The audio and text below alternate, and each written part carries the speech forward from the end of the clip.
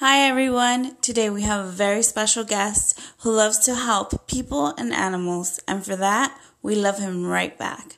Can you please introduce yourself and tell us a little something about what you do and how you got started? I'm a content creator on the internet. I go by the name Repzilla. You can call me Rep.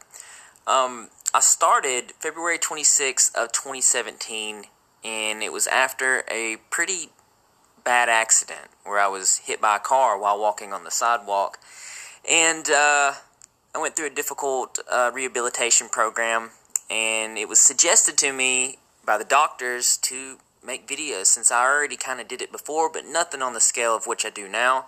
And so I started, and cultivating the community and making the videos helped my depression, and so I just kept doing it.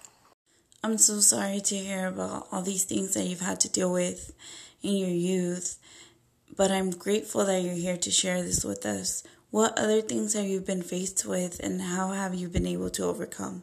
Since I suffered a TBI, traumatic brain injury, I couldn't do math very well, so I couldn't do what I went to college for, which was industrial electrical, and so I was making videos now, full time.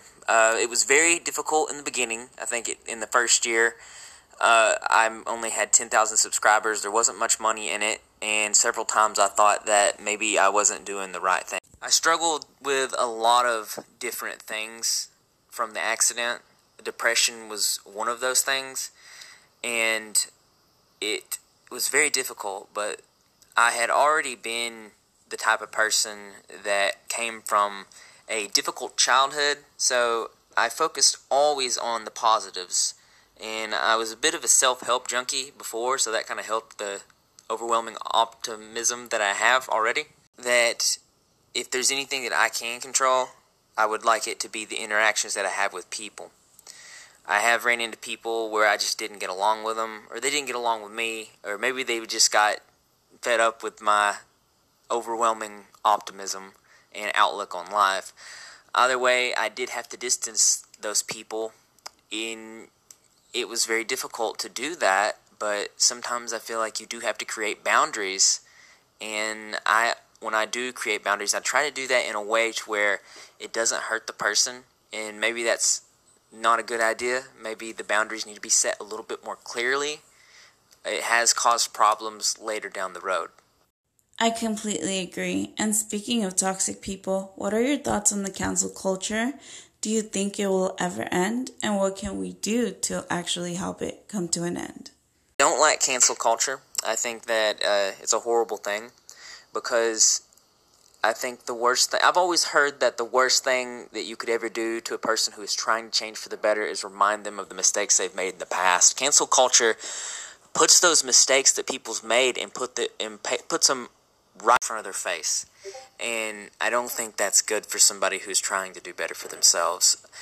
Cancel culture it operates under some kind of fallacy where it believes in this way of mistakes are to be always that person, like the person can never change. But that's just not correct, because in the real world, human beings were always changing and always evolving. We're never really the same person from one day to the next. So my opinion about cancel culture, no, I don't like it. Is it going to be around?